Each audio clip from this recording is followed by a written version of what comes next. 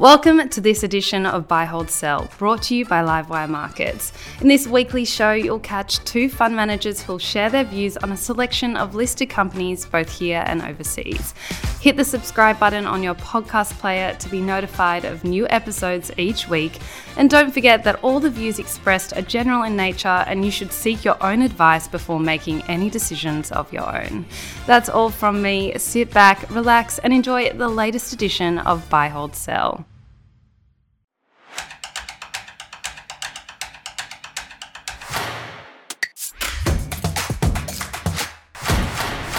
Hello and welcome to Livewire's Buy, Hold, Sell. My name is Chris Conway and today we've got a really special one for you. We're going to be taking a look at 5 small cap stocks with big growth runways on the horizon. And to do that, we're joined by Katie Hudson from Yarra Capital Management and Mike Younger from Prime Value. First up today, we have EQT Holdings. Its funds under management, revenues and net profits all increased in the first half. Katie, starting with you, is it a buy, hold or a sell? It's a buy for us. We like Equity Trustees. We think they've got a really great platform, really strong, resilient earnings stream. The corporate trust business is growing. They've done a great acquisition with IOOF's AET business. We think the synergies from a capital release and a cost perspective will be higher than people are expecting. We think they have an opportunity to sell their UK business, which, while unprofitable, we think will release value. And then over time, that platform should be capable of growing, leverage to markets, and they should get really good operating leverage. Great balance sheet, good management, and one we like. Mike, what about you? EQT Holdings, is it a buy, hold or a sell? It's a buy.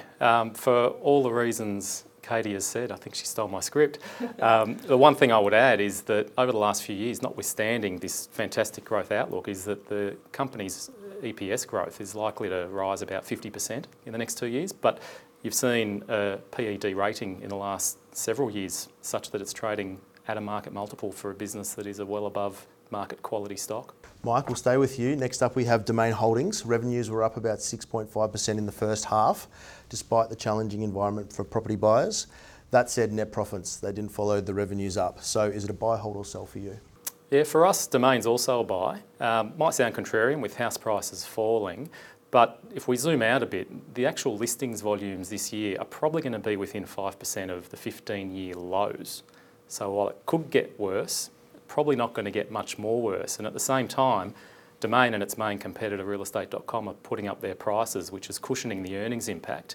And so it's another stock which we think has 50% earnings per share upside in the next couple of years.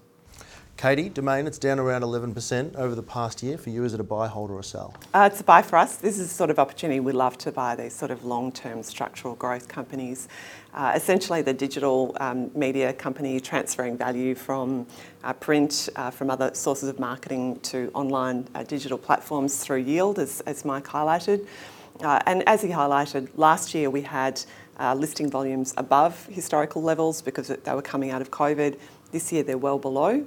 And through that disruption, the share price has fallen, and that feels like a really good opportunity that we're taking advantage of. Katie, we'll stay with you. Next up, Australian Clinical Labs, stock code ACL.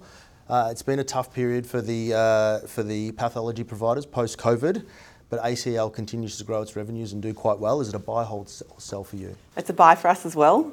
We really like the pathology sector. In fact, the whole diagnostic sector at the moment has had a lot of disruption. Coming out of COVID, there's been problems with access to health services people. Volumes have been artificially lower as a consequence. And we think those volumes will resume their normal growth trend over time. The COVID revenues have now largely fallen out of their P&L, so we've got a firm base as to how they look going forward. And that diagnostic sector, particularly pathology and radiology, we think are trading at multiples below private market multiples, which is unusual. Typically, public markets trade at a higher level. We've got an unusual situation here where private markets are trading at a higher level. And if they don't recover, we think they'll get taken over. Mike, the share price is down around 29% over the last 12 months, so it has taken a bit of a hit. Buy, hold or sell for you? It's a hold for us. Management appear to have done a fantastic job of managing that COVID testing wind down, and the valuation looks quite reasonable. The thing that keeps us on the sidelines is the audaciousness of ACL making a bid for a company 3 times its size, and particularly one that's got a checkered financial history. All right, I'm really excited about this next part, guys. We have asked our fundies to bring a stock that they are most excited about and think have a fantastic growth runway over the next 12 months. Mike, we'll stay with you. Your pick is? Lindsay Australia. So Lindsay has flown below the radar, although it has been listed for almost 30 years.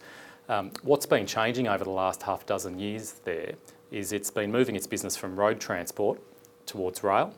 And the significance of that is that you get double the returns on capital in rail.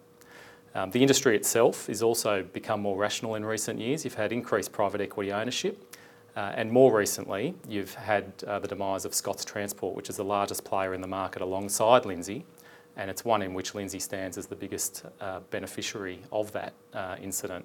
And so the company's got some guidance out there for $100 million of EBITDA in the next 3 to 5 years. We think they can get there probably in the next 2.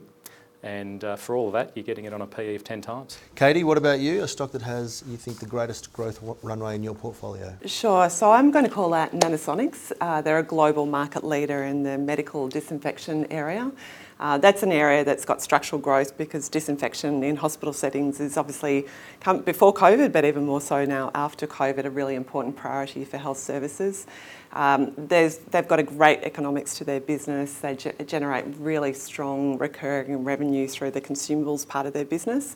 So they have an installed base and then generate revenue on the back of that consumables. And so they scale profitably over time. The one pushback that we often get on Nanosonics is evaluation. It does trade on a high PE, but we think of it a little like Cochlear in terms of when Cochlear was on its early journey. When you unpack the P&L, you find that it's got a really profitable North American business, trading on very high margins, as I said, really profitable. And then below that, you've got new markets they're going into, they're developing through their OPEX. So places like Europe, the UK, Japan, and now more recently China. All they're investing, all loss-making at the moment, but we've seen evidence that they'll scale profitably as they have done in North America. And they also have an R&D portfolio, new products coming down the pipeline, currently expensed through the P&L, but we think they'll add considerable value over time. Well, that's all we have time for today. If you enjoyed that episode of Buy, Hold, Sell as much as I did, make sure to give it a like. And don't forget to follow our YouTube channel because we're adding great new content every week. Thanks for listening to Buy, Hold, Sell, brought to you by Livewire Markets, Australia's #1 source of expert investment analysis and insights. Register for free online at livewiremarkets.com and you'll discover more exclusive investing articles, videos and podcasts.